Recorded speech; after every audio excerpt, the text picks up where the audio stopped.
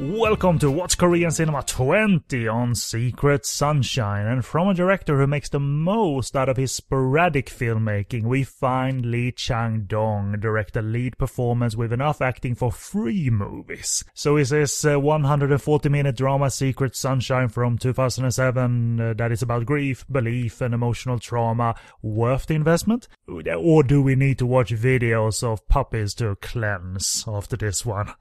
But find out. Like the movie could still be good, despite having to do that afterwards. But find out anyway with me, Kenny B, and Hangul Celluloid's Paul Quinn, who have managed to steer away from watching barely clothed Korean girls dance on stage, holding a microphone but not singing. Like, I managed to pull him away to talk of movies. So, not my fault. People sent me stuff by email. It's only right that I check it out. and nearly go blind in the process. What was that lady that looked like a backup dancer rather than a singer that you even set forwarded to me? Like, that girl is not wearing much of anything and singing horrible pop music or dancing to horrible pop music. Yeah, they're a new K-pop band supposedly. They started out doing what I sent to you, which is essentially just dancing and shouting at audiences, and they decided, their management decided, we'll get them to do a K-pop tune, and they recorded a single. And because of that video and the fact that the lady in question is not wearing any underwear, it went viral, and it's been a huge hit. So, fair point, fair play to them. To be honest, I mean, I despise K-pop, he said, about to go to an Asia Song Festival. What's the email of your employer down there? Oh, no. Guess what he said? I'm the other guy. I'm not a fan of K-pop, but it's a hooky little tune. It's as good as you're going to get. So fair play to them that they pulled it together, manufactured though they are. I know we talked briefly about this, but whoever thought, I tell you what, let's not have them wearing underwear and it'll make it viral. Well, it worked, if that's what happened. So, yes, you've dragged me away. It's music business after all, just as film business is transparent and boring sometimes. Even in the timeline as we are now, several studios bid on and won the option to make the Emoji Movie. Yep, that's where we are, people. Not in Korea, like it's Sony won that, so it's obviously going to be some animated thing now that obviously the minions kind of look like emojis. Let's do it. Anything goes now, like the comma movie, the period movie, the full stop movie. Don't jest, it's coming. Yeah, there's many things on that keyboard and many emojis. Like you can have a legacy. But fuck that. Let's talk of our proper movies instead.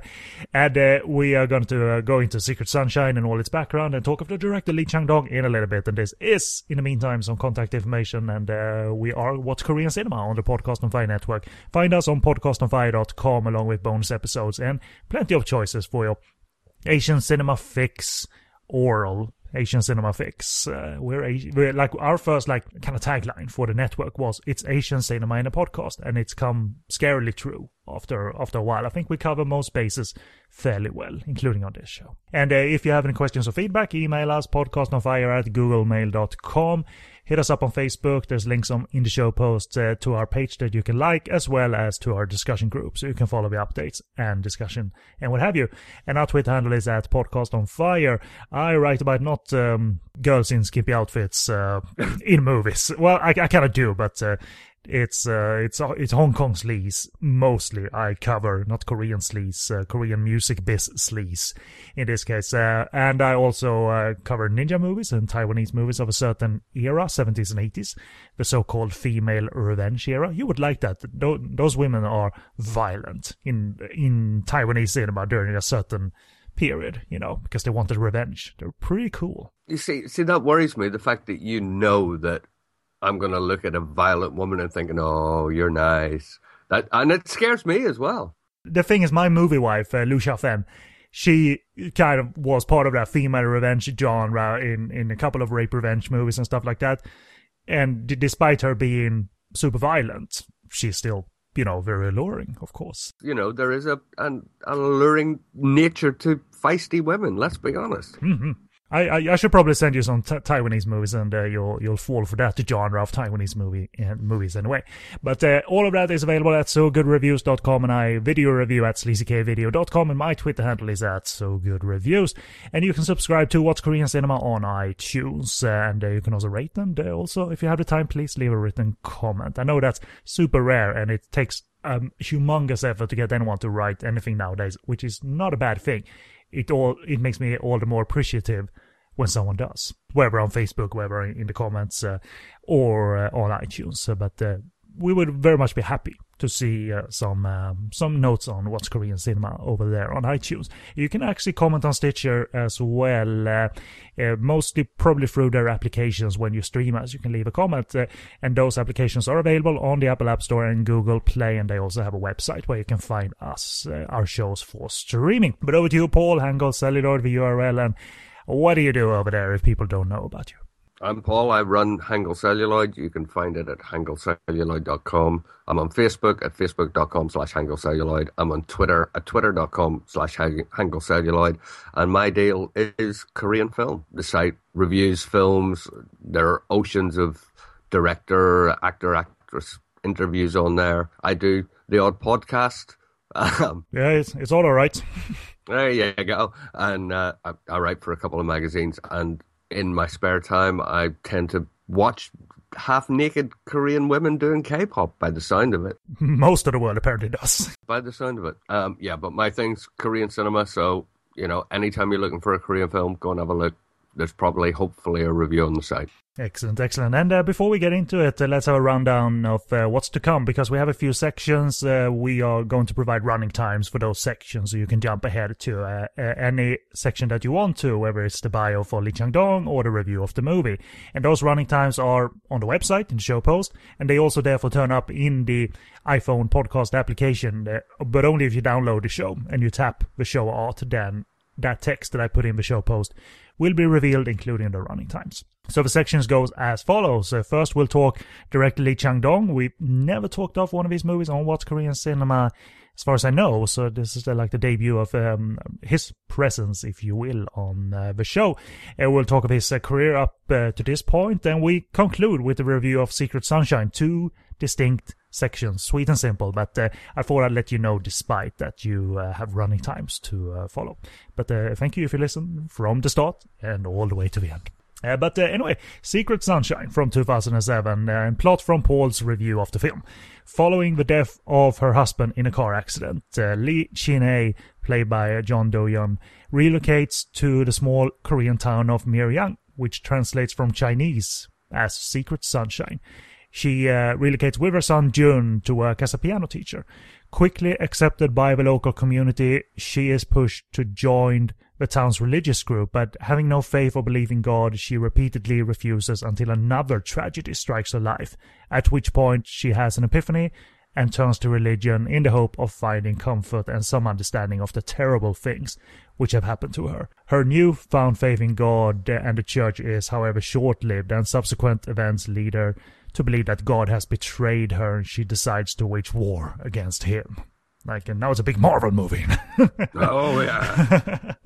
But no, it's a drama, as you well understand, people. It doesn't contain any inappropriate dips into comedy or stuff like that, or supernatural. It's a drama, and it's directed by Lee Chang-dong, and he's a director that through merely 5 movies between 1997 and 2010, 5 completed movies, anyway, have made a critical impression globally with everyone, it seems like, including on Paul.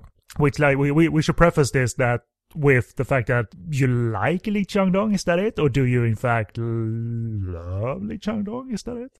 I platonically love him, man. Lee Chang-dong can do no wrong in my eyes. He is, without question, my favorite director, whether you're talking Korean film or any other film industry in the world. That is fandom and a half. That says it all, you know. And who is it then? Well, Lee Chang-dong was born in Daegu in 1954 and graduated with a degree in Korean literature in 1981 and spent most of his time connected to the theater, both directing and writing plays. He's also a novelist and debuted in 1983 with Chonri, but turned his full attention to movies, despite not studying writing for film or film techniques. First credits in the movie industry include screenplays for Park Kwang-soo's To the Starry Island in 1993 and A Single Spark in 1995. I think both of them were Park Kwang-soo movies. So the question to you, Paul, knowing what you know of Lee Chang-dong and having seen movies multiple times, of course, is there any sign in the written work I referenced just now that could be connected to how he wrote and directed his own stories subsequently? So that's the first question. And the second one, are those movies memorable Park Kwang-soo movies? And for listeners, Park Kwang-soo is the director of Chilsu and Mansu, which we covered on this show. The first answer to, or the answer to your first question, very much so. Lee Chang-dong is obsessed with politics, with what's wrong with Korea. And in his writing, in everything he's done, in his filmmaking, in his screenplays, he constantly says something really cynical and really critical of Korea as it stands and as it's moving forward. That's his deal. He's never shied away from slagging Korea off, essentially. And considering the fact that he's so well thought of, it shows how well he does it and how really spot on his observations are, that people appreciate it, people accept it, and people revere him, really. In terms of him working on Park Kwang-soo's stuff, To the Starry Island, classic film, but the big movie he did was A Single Spark. Yes, he did Chilsu and Mansu, which is really important, but A Single Spark's more important. And again, it's all about workers' rights. It's all about persecution of the underclass by those that can get away with it. And it involves one little guy who decides to stand up and get a union together, the first ever union in Korea. And eventually he actually sets himself on fire. He said, spoiling the entire film. You know, if you even think of the guy's name, you'll come up with internet sites left, right, and center that say about him setting himself on fire and blah, blah, blah. That's the tail end of the film. It's not actually that much of a spoiler. It's the lead up to it that's so important. And it sort of said, this is what Korea needs. This is what's wrong with Korea. It underlines both Park Kwang-soo's work and Lee Chang-dong's work. There is, if anyone's interested, an interview with Park Kwang-soo on HangelCelluloid.com, and it's one of the most popular interviews on the site, always has been. So if you're interested, go and have a read of that. You read through that, you find out about him. You can almost underline it with finding out about Lee Chang-dong as well. Have you met him, Lee Chang-dong? No, just a couple of months ago, the Korean Cultural Centre in the UK ran a month of his films, and all their films this year are supposedly in the lead up to the festival. So I'm assuming it's their 10th anniversary. They're supposedly bringing 10 directors or 10 actors, you know, or a combination over, and with them showing a month of his films. I've got all my fingers and toes crossed that Lee Chang-dong's going to be finally in the UK, and I can sit in front of him and go, why are you so wonderful? Who would you go more fanboy or fangirl towards, him or our lead actress John Do-yeon? Oh, what a horrible question! I know. So make unfair. a decision and be a man. If you had to meet only one and never the other one in your life, Jun Do-yeon. Because you met a fair amount of directors that you adore, so maybe like Lee Chang-dong would be cool. But Lee Chang-dong would be fabulous, and it sounds like, Paul and his obsession with Korean women again. But from my point of view, the least coverage I have on my site is with actresses. They're incredibly hard to get in touch with. They're incredibly hard to get hold of for interviews. I would dearly love to interview her. I'd love to interview him, but there are, 40, 50 director interviews on there, and it will happen sooner or later. So if I had to choose one or the other, I'd have to say her. She's incredible. Right on. You were a man and you made a decision. He eventually, Lee Chang-dong, debuted as director in 1997 after being encouraged by his contemporaries, maybe Park Kwang-soo himself, and the movie was Greenfish. A fair hit at the box office, being the 8th most attended film of 1997. And this is quote, critique of Korean society told through the eyes of a man who becomes enmeshed in the criminal underworld. It was a fair hit, and it even featured impactful scenes, mainly a monologue in a phone booth that led to parodies in, among other things, in the movie 2002 production called Funny Movie, and even as late as in 2007 in some other production, TV or movie. So that's the question. Without spoiling Greenfish, you already spoiled another movie just now. What is it about that scene and the impact of Greenfish that made it subject of parody? And is that fair or unfair, lazy or good parody? I think the parody's warranted, and it does work. That scene is hugely important in terms of everything.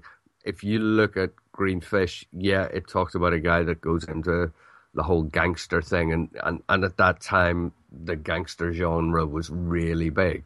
But that little phone booth scene where Han Suk-kyu at the time was, near enough the biggest actor there was, aside from, I guess, Chae Min-sik. He messes up a murder, etc., goes into a phone booth and phones his brother and breaks down.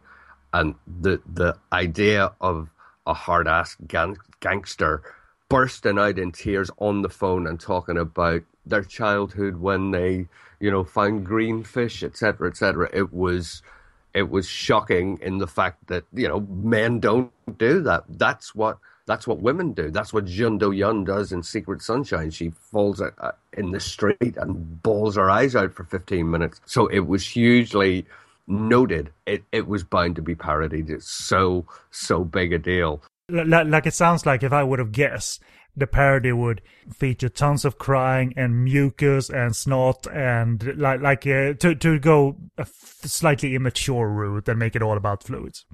Yeah, very, very much so. It's parody in the whole physical nature of him breaking down. And it does have to be said that phone booth scene was completely improvised. Originally, he was just going to go into the phone booth, call his brother, talk about the green fish, and then that would be it. And Han Suk-kyu took it on himself to do the whole breaking down thing, and Lee Chang-dong just went, wow, yeah, let's keep that. Is it like an uninterrupted take as well? Very much so. It's just there. It's what it is. And it is quite moving, quite shocking in a way. But how is the parody, as a matter of fact, then? Is it just like, well, whatever, or is it actually fun and clever? If you're aware of the original, you can't help but giggle. It turns it on its head and makes it as silly as it really is.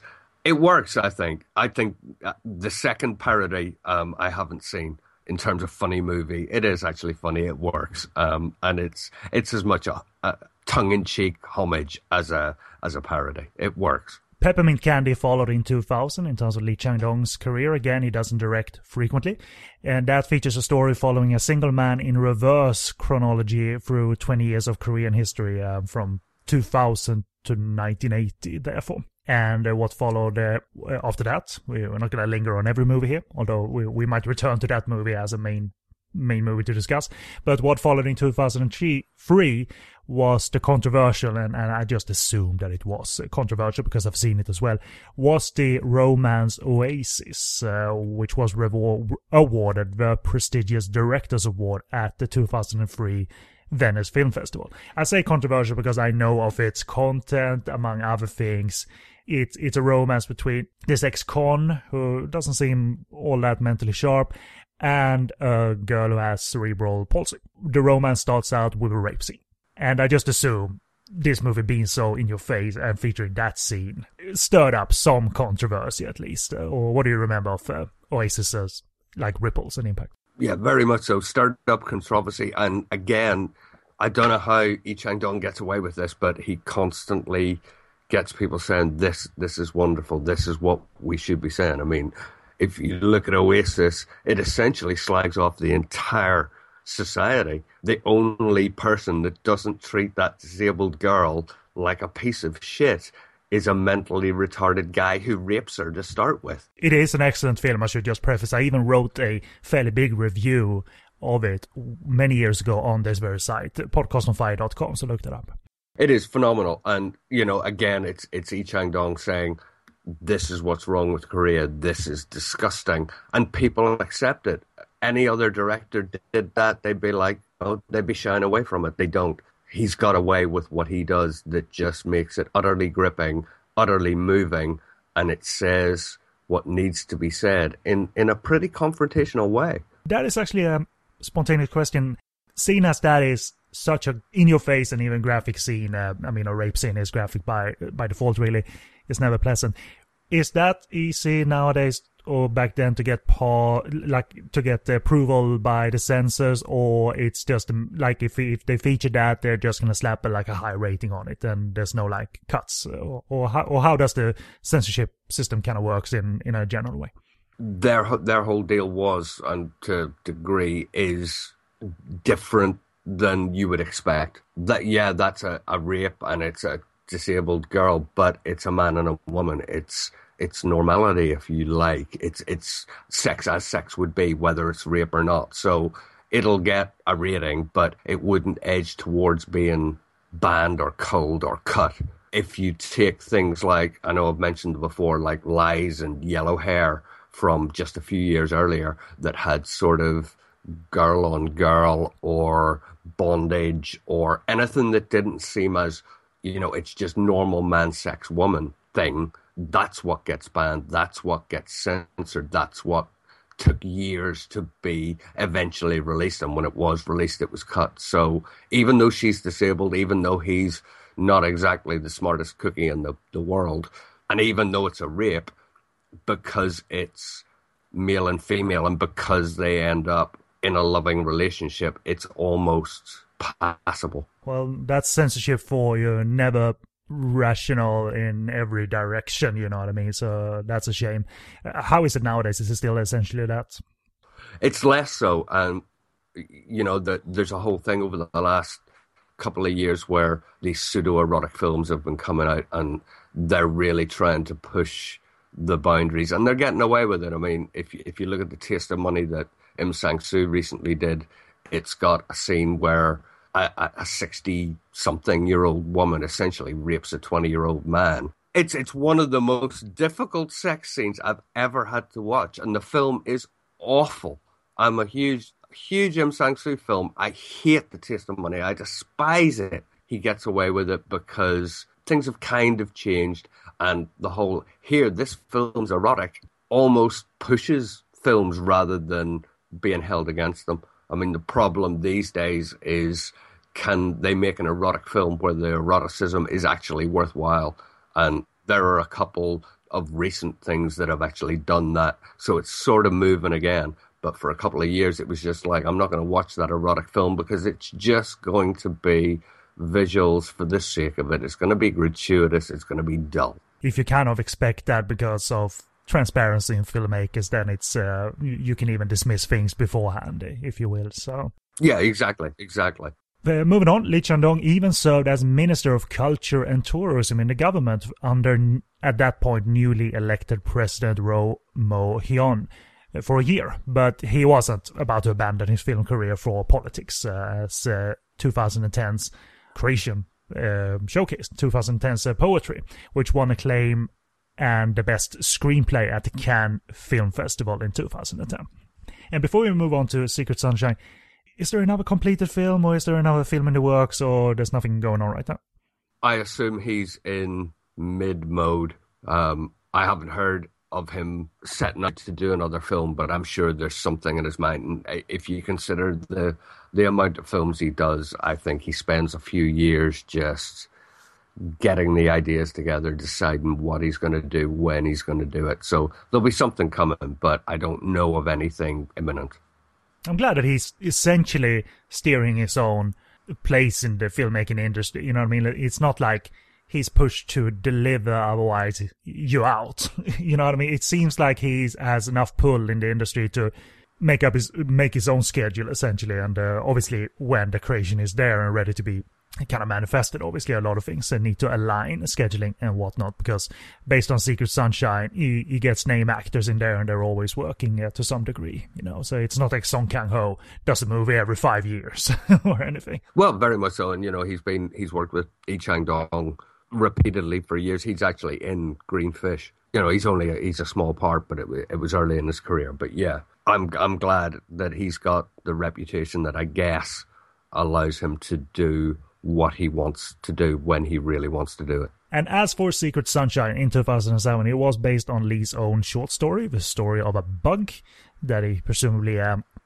wrote and published, or did not publish, kept it in a drawer and waited to bring it out via a movie. His lead actress, Jeon Do-yeon, of the Housemaid remake interpretation that we covered in the bonus episode that was connected to Kim Ki-young's Housemaid. She won Best Actress at the Cannes Film Awards for her performance in the film, and the film was actually a well-attended picture in Korea with over 1.7 million admissions, and I have a question about that later in the review. Like, how is that possible? And my next question to you, Paul, and I kind of have two, I suppose. There's not a lot of Korea to cover, and maybe we've gone over this before, but when Lee works, he works well seemingly and gets noticed like you read about. But the floor is kind of yours as well right now. What is it about this boss but substantial director that just does it for you? And that's the first question. And how is his name in Korea? Is it big in the eyes of the general audience, as you think, or is it more of a critic's favorite? So the floor is yours. Gush.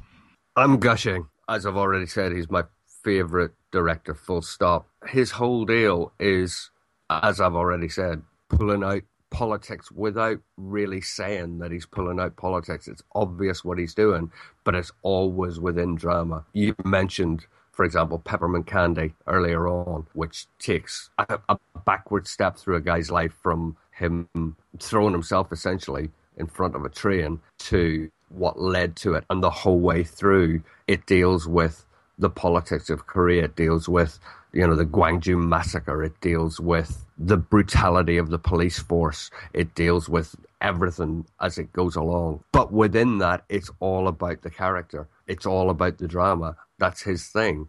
He's such a good writer on top of being such a good director that you never feel you're being preached to. You never feel like it's a huge political thing, which, for example, Im Sang-soo, sometimes you almost think, yeah, get away from the politics. I never feel that with Lee Chang-dong.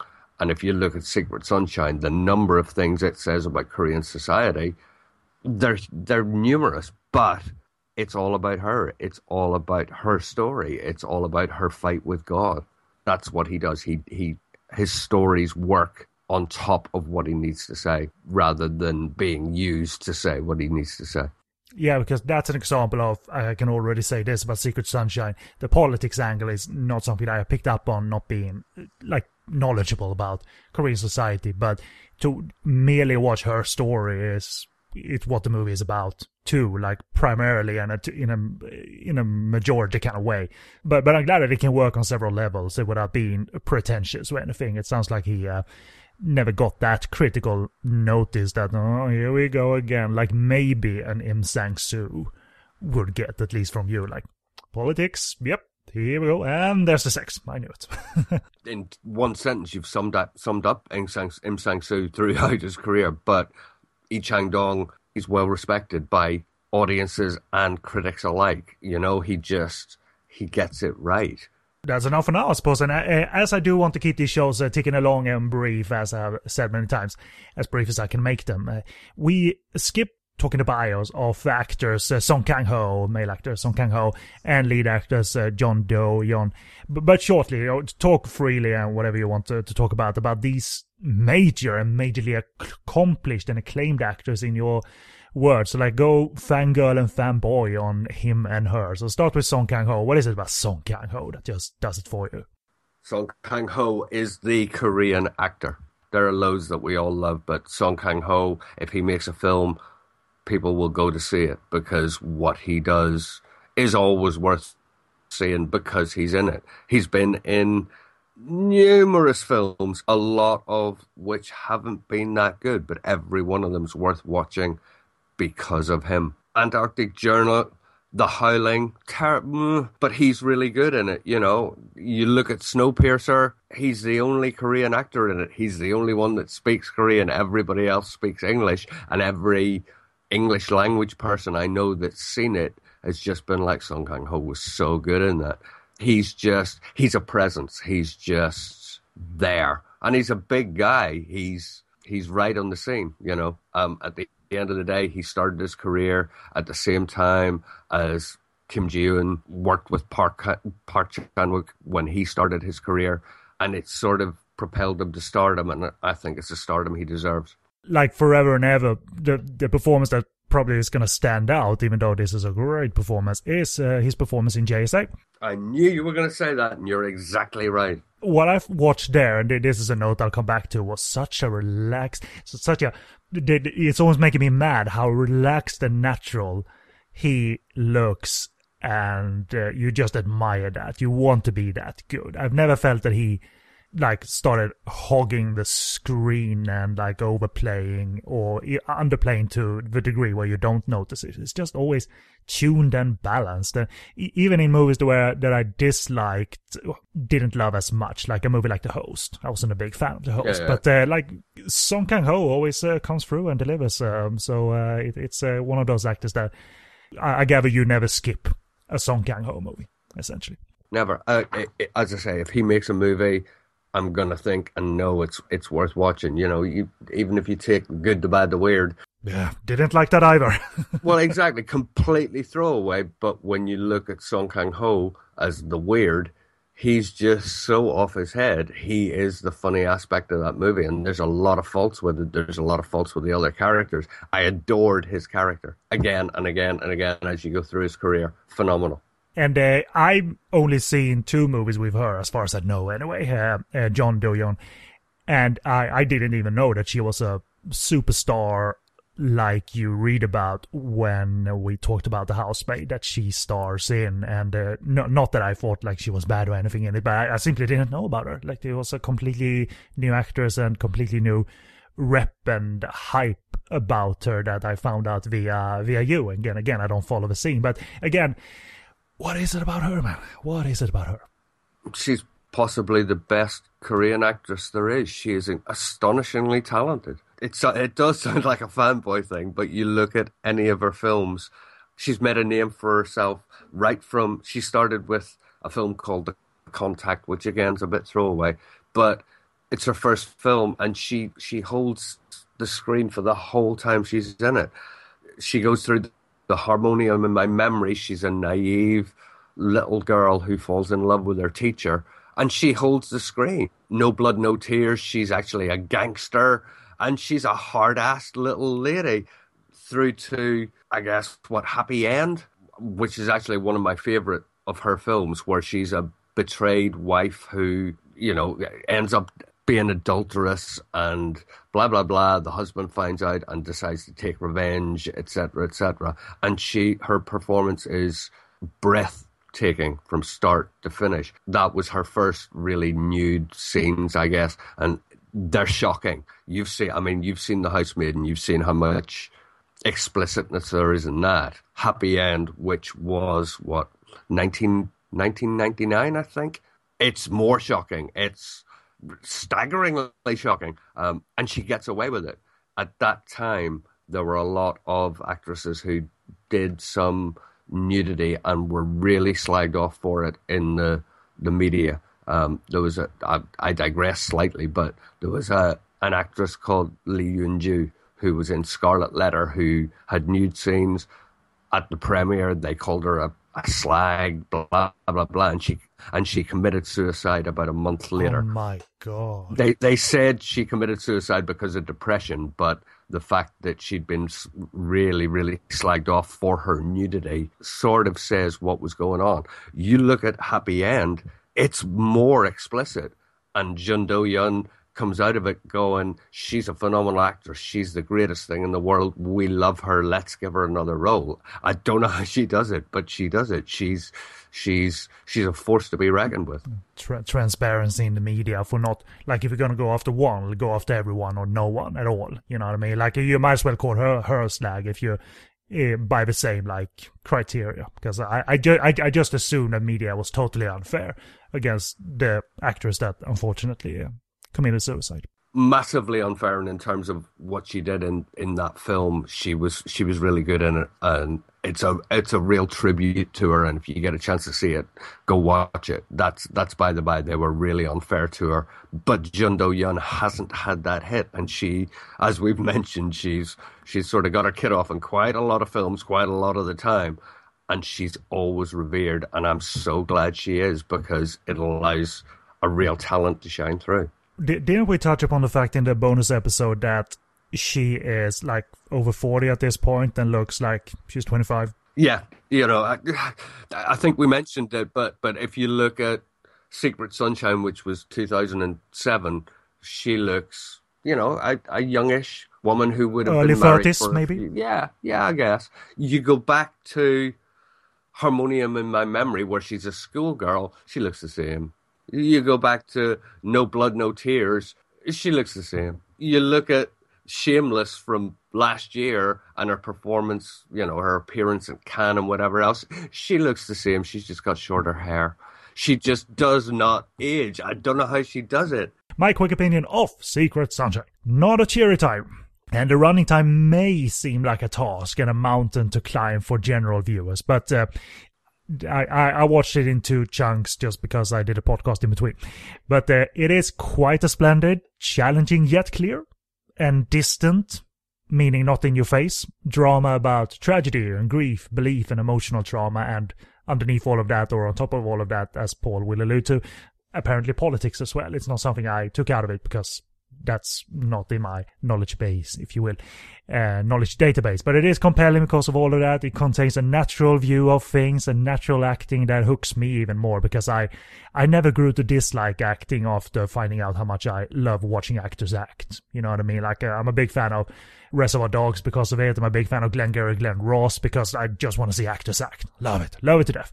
So you could put Jun Do-yeon and Song Kang-ho in a room for 2 hours, and that would be awesome. Like, have David Mamet write something like and translate it into Korean and have them act for 2 hours. That would be awesome. I just love that stuff, and I think they would be up for it. What a great idea! Yeah. And Song Kang-ho, we never explained it, but essentially he plays her Good Samaritan throughout, but not in this overbearing symbolic way or anything. Good Samaritan religion, ding, ding, ding, not at all. But I'll shut up now. In short, for the sake of structure of the discussion, what do you want to say in short about Secret Sunshine, first of all? I agree with everything you said. If you're into looking into Korean politics, it's a shocking film on top of the shocking, wonderful drama, because it pulls apart the whole idea of how fanatical some Koreans are about religion and how much they allow themselves to cover any base by saying it's the way of the Lord, I guess. On top of that, he turns around and pulls it apart and says, look what this guy's done. And this society, as it stands, is forgiving him. Okay, he's in jail for doing whatever he did, but society has forgiven him. It's let him off because it's God's will. And the wonderful fact that Jun Do-yeon's character turns around and actually screams at the sky, God himself, is, to my mind, hugely controversial in terms of the whole society view of religion in Korea. On top of that, it's a great story, and I'm ranting. Right on. Let's get into the discussion then. It's for once a movie, but not that I follow Korea extensively, but for once anyway, in a global sense, a movie that I wasn't knowledgeable about at all. Therefore, I didn't know of any hype. I didn't know of any content. I didn't even read a plot summary before. So it's fairly rare to go in fresh into any movie nowadays, so is my point. So that is refreshing. But my question, first of all, to you, this was a well-attended movie, as we said, meaning a fair box office hit. Yep. Is the commercial landscape in Korea, or was the commercial landscape in Korea for these kind of movies, again, pretty heavy-duty dramas, is that in general like they have a chance on the market, or was this kind of a hit based on star appeal, you think? I think it's half on star appeal, and as was the case, I mean, star appeal's slightly less now than it was, half on the fact that it's Lee Chang-dong, and it is actually a very critically acclaimed film, so people will go and see it.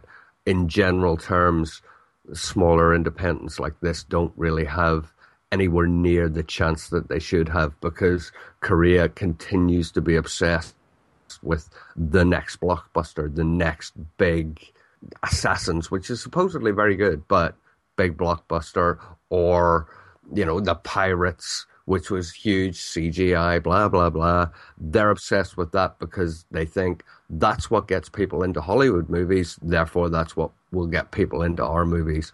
There's almost a problem with smaller dramatic films being pushed out to minimal numbers of screens, if screened at all. So the fact that this had 1.7 million admissions is phenomenal for what it is. The rest of that year, there were a couple at about 3 million, then down to 1.5, and Secret Sunshine had actually done really, really well in terms of what it is dramatically. Do you think it would stand a chance if it was released today? Yes, because it's Lee Chang-dong, and it's Song Kang-ho, and it's Jun Do-yeon. And, every time she releases a film, it goes to Cannes, it gets huge acclaim, and it therefore follows through to Korea, and it's put on at more and more screens. That's like a genuine, real sincere way of putting out the movie, therefore. It's not this disgusting, transparent way. It's based on quality. And boy is that rare. But let's move into some specifics, some minor things that I noticed that I enjoyed. Obviously, we see her and her son, Jun, having this loving and fun interaction as they drive into Miryang, and he's so young, so obviously he can be. You can expect that he has temper and what have you. But their interaction is captured very naturally, and that is a key word and theme in my discussion of the movie, naturalism, if you will.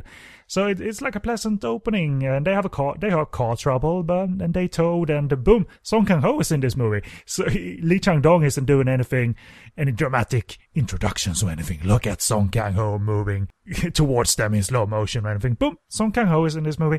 And again, he showcases in this movie anyway. I don't know how much of this was evident in Oasis or anything, but again, put great natural actors in a natural-looking frame, and you can have enjoyment for 2 hours again.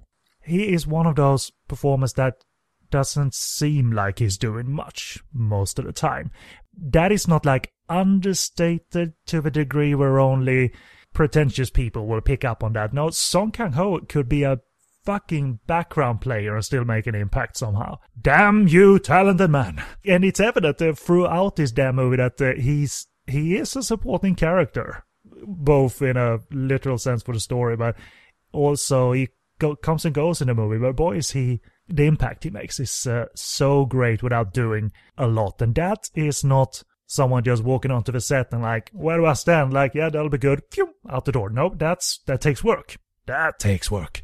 And detailed work, I assume, with Lee Chang-dong, and maybe rehearsal, who knows. And you don't know about his character really, how he is, because he is this mechanic, I suppose. And one of the early scenes with his co-workers and the girl who brings them coffee or something, have them commenting on the fact that she's not wearing any panties, and she is totally about to engage in that discussion as well. So you don't know if he's a bit of a sleaze in a way too. It drops stuff for the character of was it Kim? I think Kim something. Yeah. But he will steer away from that as he kind of volunteers as this positive and helpful character for her, which is this kind of central question in the movie too, if he's overbearing and too much for her.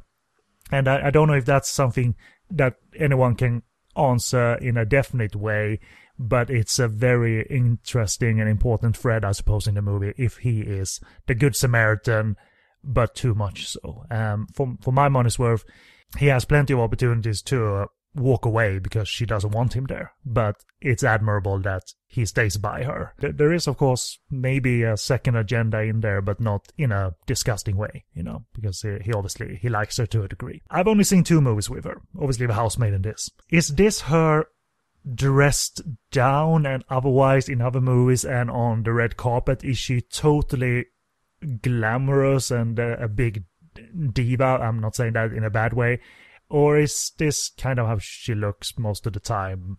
Most of her films, she will look as she looks in Secret Sunshine, quite dressed down, etc., etc. If you see her on the red carpet, she's in a beautiful dress.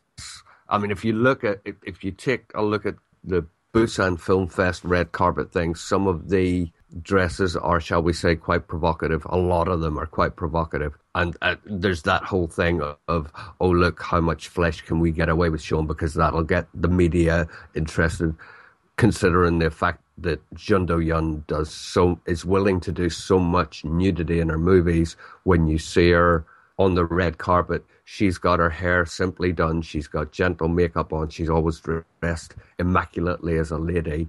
Dressed up, certainly, but not pushing anything. She seems so natural and so just well dressed. So when you see her in movies, she is really always the girl next door. She is always the dress down. And in reality, she just seems to be a lady.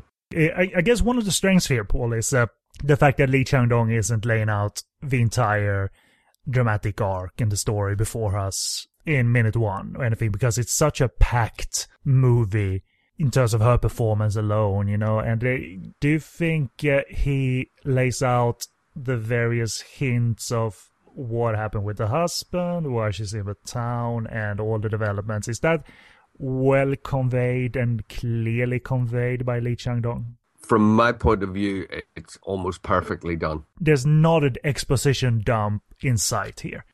For instance, I'll give you a good example and then I'll let you talk. There's a discussion between her and her brother that's very casual, where she kind of drops that she's severed ties with the family and that's why she's in the town. And you never get this, why? Why did you do that? Well, I'll tell you why. Nope. In Lee Chang-dong's world, there's no need for that. Again, that's just another reason I love him. I despise 2 people standing in a room doing 15 minutes of exposition to explain what might have happened 6 months ago. If it's not necessary, then it shouldn't be there. If it is necessary, they should have found another way to do it. Lee Chang-dong doesn't do that. This has happened.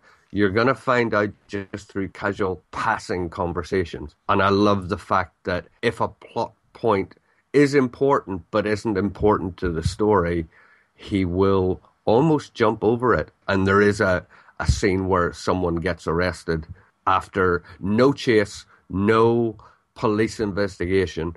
Something happens 5 minutes later in the narrative timeline, the guy's caught for doing what he's done and nothing said. And to me, that's perfection, because we don't need to see how he was caught. We don't need to see how they figured out it was him. We don't need any of that. It's not about that. It's about her, and that's his power. He goes, this is her story. This makes it up, but it's always back to her. It's kind of the audience challenge that any audience would pick up on. Like, I'm not going to fill in every blanks, but you know what? You'll easily be able to fill in the blanks. And the questions you ask yourself are not because of me, I'm saying me as I'm Lee Chang-dong, not telling the story well, because you wonder to yourself, if you go back to the fact that she says she severed ties with the family, you wonder if she's in rational or irrational survival mode in terms of moving on from the tragedy. Yeah. And there's no huge passage about his husband's car accident and no flashback to it or anything like that. There's hints that he was bad to her, but we never find out kind of why. Like if there was abuse involved or whatever it was, man. We don't need that. Actually, we don't. We're curious, but no, there's reason to move on instead. And all of it is delivered in straight, natural shot dialogue scenes. There are even scenes around tables that have overlapping dialogue that almost sounds improvised because it's very documentary in feel, when she's out and having some drinks with her lady friends and stuff like that. It looks very documentary, like someone just watched a couple of ladies having a good time out. That's cinema to me. Like I like every kind of cinema. I can like visual cinema, I can like certain abstract cinema, but I often come back to the fact that I just love seeing what actors act. I remember watching Kevin Smith's movie Tusk, which is his movie that he just made on, like, I'm gonna see if I can do it. It's about a guy who turns another guy into a walrus, okay? And there's tons of dialogue scenes between Michael Parks and Justin Long. And on the commentary he said, like, critics might take me to task for this, but I just love watching actors act, man. I want to see Michael Parks having tons of dialogue, like fucked up dialogue and like strange dialogue, but I just want to see people act, man. And that made me realize that my love for that has never like died out, you know. So despite a movie like Tusk being so weird as it is, that's like the cinematic thinking, that's where he's coming from. And certainly I think Lee Chang-dong subscribes to that thought as well. Like, you can have a camera sitting quite distant from a table discussion and have cinema. You can totally have cinema that way. I was kind of worried, again, because I didn't know how the plot was going to evolve.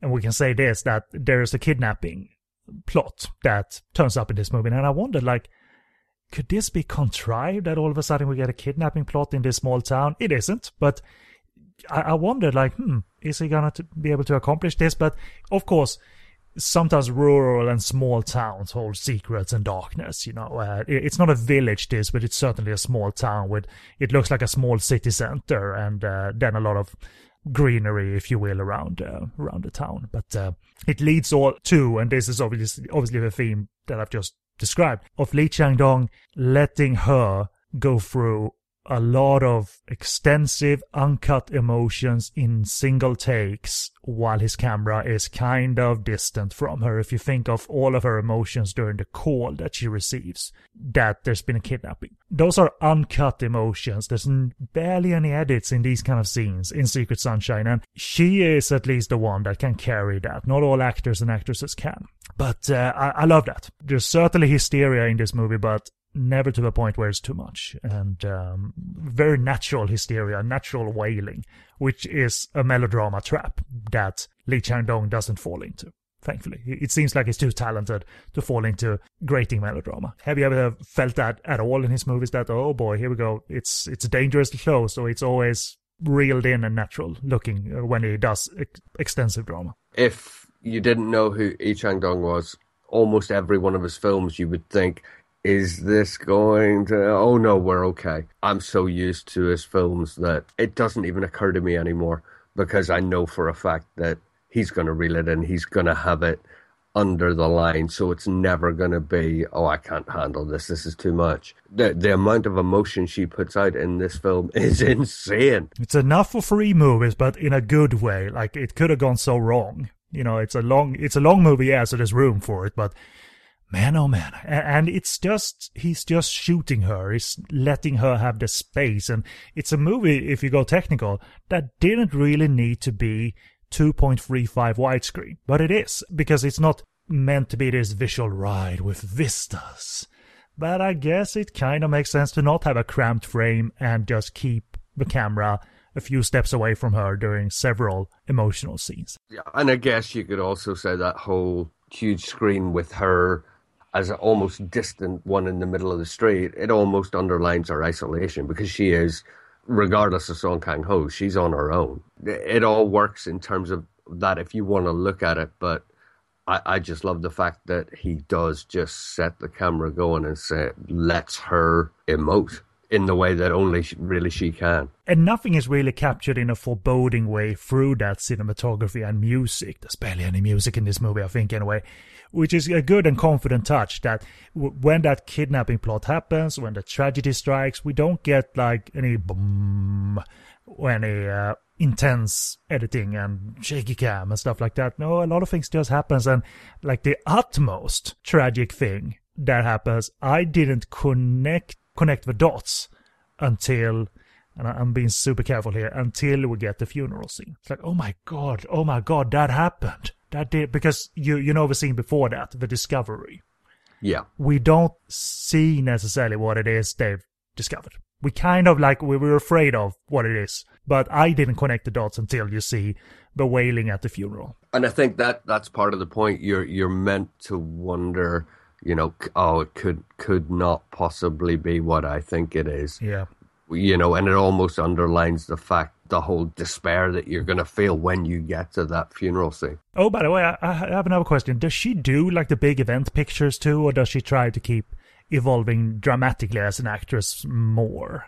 Both. You'll see her. The Shameless, which she did last year, was a huge film, but at the same time, she still does TV dramas. She still does smaller films. She'll still work with almost first-time directors because she likes the story. She's just got free rein to do what she wants to do. There are a lot of actresses that will do big films just because they're big films, and that'll enable them to do the things they want to do. But Jeon Do-yeon sort of seems to pick the things that she really wants to do, regardless of what they are.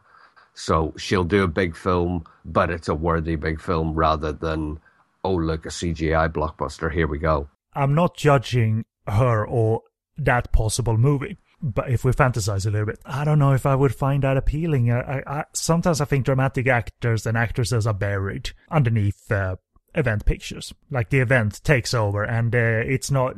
I'm not a big fan of special effects movies anyway, so I'm thinking like even if you put 15,000 award winners populating the entire movie, the event is gonna be bigger than that, and it takes a lot for me to be jazzed up by a big event CGI picture nowadays.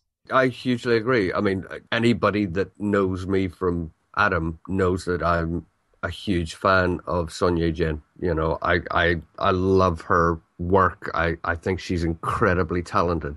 But you look at the last few films she's done, they've all been really big budget, and there's no character development. She's not given a chance to act, and her phenomenal acting is why she got to the position she's in now. And you watch The Pirates, you watch The Tower, and you just think, why won't you let her act? It's a real shame, and I'm really glad that Jeon Do-yeon doesn't fall into that. She'll do a film because she wants to do that film, regardless of what it is, and she'll always be allowed to shine through because of the part she chooses. And I think that's another big point in her favor. Let's move into the whole things that I couldn't extract from the movie because I didn't know all of it, versus what I could extract, and therefore I'm gonna leave you to it to explain it to me a little bit more again. But Hour 2 obviously holds the religious angle where she finds solace in religion. Obviously, it's either gonna be solace because she's in good company. There's a platform there to have emotional release, because you don't know if she's gonna go start regularly going to church, preaching the word of God, which she does, and there's nothing obviously wrong with that. Anyone who finds solace in it and a comfort in it, then you can do whatever you want. I'm the only thing I dislike about religion, without going into a huge religion rant, is when you trust it blindly, and when you're not steering the boat yourself as well. And obviously, without spoiling anything, religion kind of fails her. Like there's multiple tragedies here. Like first there's the one we never see before the movie, rather. Then there's the one in the movie, and then more things happen. What is, again, bringing back the whole politics, religious angle, what is it that Lee Chang-dong is criticizing either mildly or heavily here? Again, as spoiler-free as you can keep it. In my opinion, I think you've just hit the nail on the head by saying that, you've no problem with religion unless it's blindly followed. For me, anyway, Lee Chang-dong's essentially saying this is what religion is if it's taken as a crutch, without thought, without anything else, as an excuse for letting atrocities happen.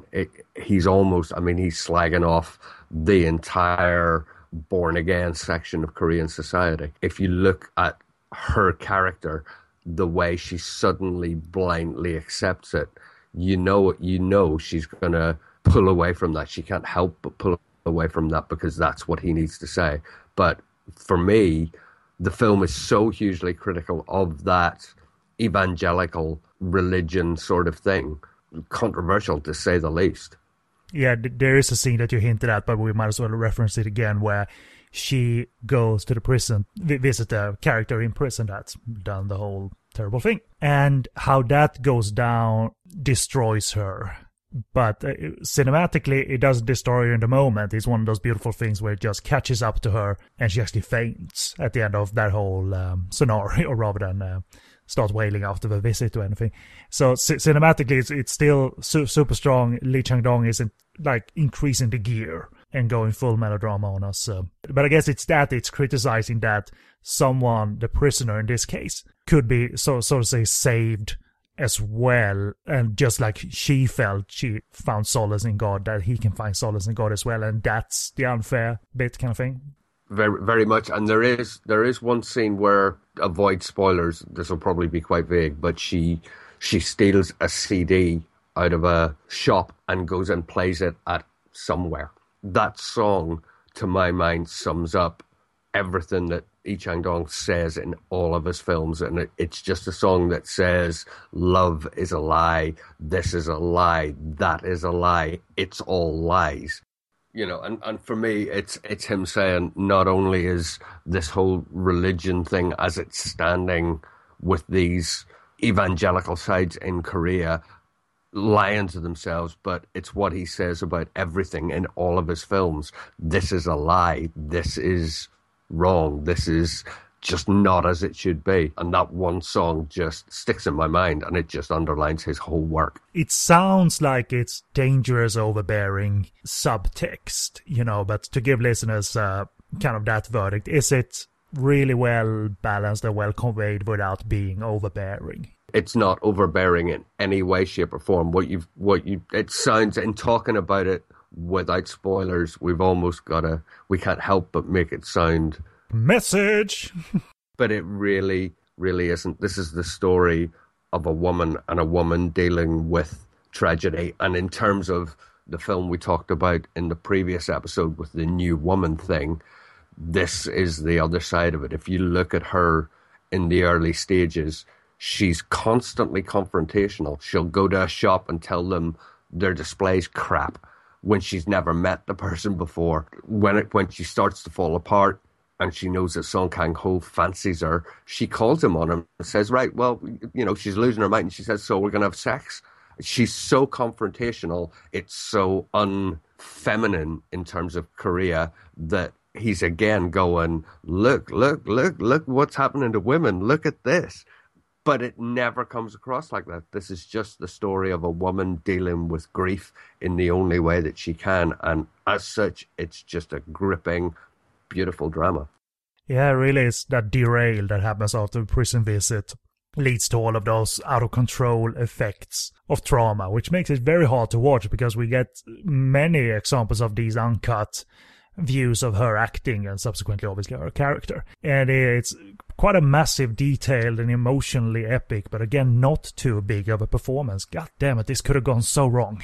Yeah, it really, really could have. I mean, 2 hours 20 of this in the wrong hands, director and actors. It could have. And like my final note, really, to emphasize that point, Lee Chang-dong, and obviously his editor too, is very good throughout the movie at cutting out the meat and making us fill in certain easy blanks, because there are easy blanks to fill in. There's no filler here, despite being a very, very long movie. I say very long, 140 minutes isn't very long, but it's quite a mightily dramatic, emotionally packed movie. So it obviously and involved 140 minutes, put it that way. It's not a restful view, but never venturing into hardcore melodrama in the worst of ways, despite having several scenes of wailing and crying, which is an art that few get right. And I guess you gotta thank like Lee Chang-dong at the top of it. I have no other notes, therefore obviously I approve, and it's I might not return to it frequently or anything, but certainly quite a splendid film. So the floor is yours if you want to share anything random from the movie.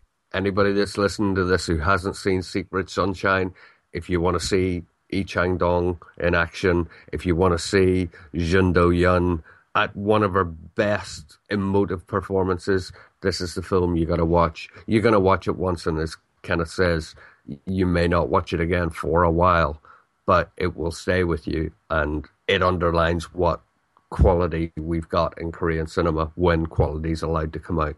This movie is well distributed in Asia with imprint DVD editions in Hong Kong, but actually not in Korea. But as for global availability or US availability, the Criterion Collection in the US have put out the movie on Blu-ray, so it's one of the Korean pickups over at the Criterion Collection, and as opposed to The Housemaid, which was only available in a box set with a couple of Martin Scorsese picked movies, this is available on its own. So and you can also rent the movie on US iTunes, which is not Criterion's rental, but it's Sundance Selects or whatever it was called that presented that movie. So it's I never, we talked of this off air, and I'm just going to mention it anyway. I never really know how Criterion's deals are structured, but apparently they don't have all of the US. Because The Housemaid was the Criterion Collection rental on US iTunes, but the rental for Secret Sunshine is not the Criterion Collection. So I've never really understood how the deal works. Not saying it's bad, it's just apparently they don't have digital rights in all cases. So there's some exclusive extras on the disc. I think they interviewed Lee Chang-dong exclusively for the disc, so there's a reason probably to pick it up. And they're always good at providing like context as well. They're not just putting out bare bonus things, but rather they try and provide context for Criterion Collection. So not a bad label to be on, even if you want a huge Korean catalog to be on the Criterion Collection, just like I want a huge Taiwanese and Hong Kong catalog to be on the Criterion Collection, but we are not the curators of Criterion. So very fair point. Although I will still stamp my foot every now and again when something doesn't turn up and you think, oh, I really like that. But never mind. Their world cinema focus is there's plenty of world cinema to focus on, I suppose. And totally. In Criterion, they do expand their catalog rather than repress the entire catalog. You know what I mean? So it's not like they're releasing the same Kurosawa titles over and over again and stuff like that. They're expanding. So next time, as always, we have no new duo of movies to announce because I'm going into research mode after this is done. Yep, me and Paul will go into planning mode. Not just me, because Paul picked the movies this time. I had no idea these movies exist. And we'll try to put together 2 movies of old and new to be recorded maybe on one night and be released maybe 2 weeks apart for you listeners, depending on how I feel at that point. But these 2 weeks that you've now experienced, that's how we planned it and saw it. So maybe we'll do that next time around as well. All right, buddy, we're done. Let's do the contact information really quickly. Again, this was What's Korean Cinema on the Podcast on Fire network. Find this show, all our other shows on podcastonfire.com, along with bonus episodes in the future. Maybe we'll do some bonus episodes again. Latest being the Housemaid remake bonus episode. That made sense. There's no remake of Sweet Dream as of yet, anyway. So maybe if one is done, Lee Chang-dong maybe does it. Then we'll come back to it to see how it fares now. When it's 160 minutes long or something like that. Well, if it's Lee Chang-dong, I'll still sit and watch it. For sure. Email us if you have any feedback, podcastonfire@googlemail.com. We have presences on Facebook, our page and our discussion group. You can find the links to that in the show post. Our Twitter handle is @podcastonfire, so follow us that way. My writing on Hong Kong cinema, Taiwanese cinema, and Godfrey O cinema, and a variety of genres is available over at sogoodreviews.com, and my spoken audio video reviews are available on sleazykvideo.com, and my Twitter handle is @SoGoodReviews.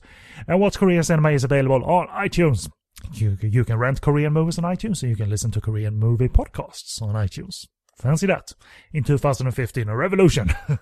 Wow. Movies and podcasts on iTunes. I just found that out. Apple, they're going places. They're going to be big, yeah.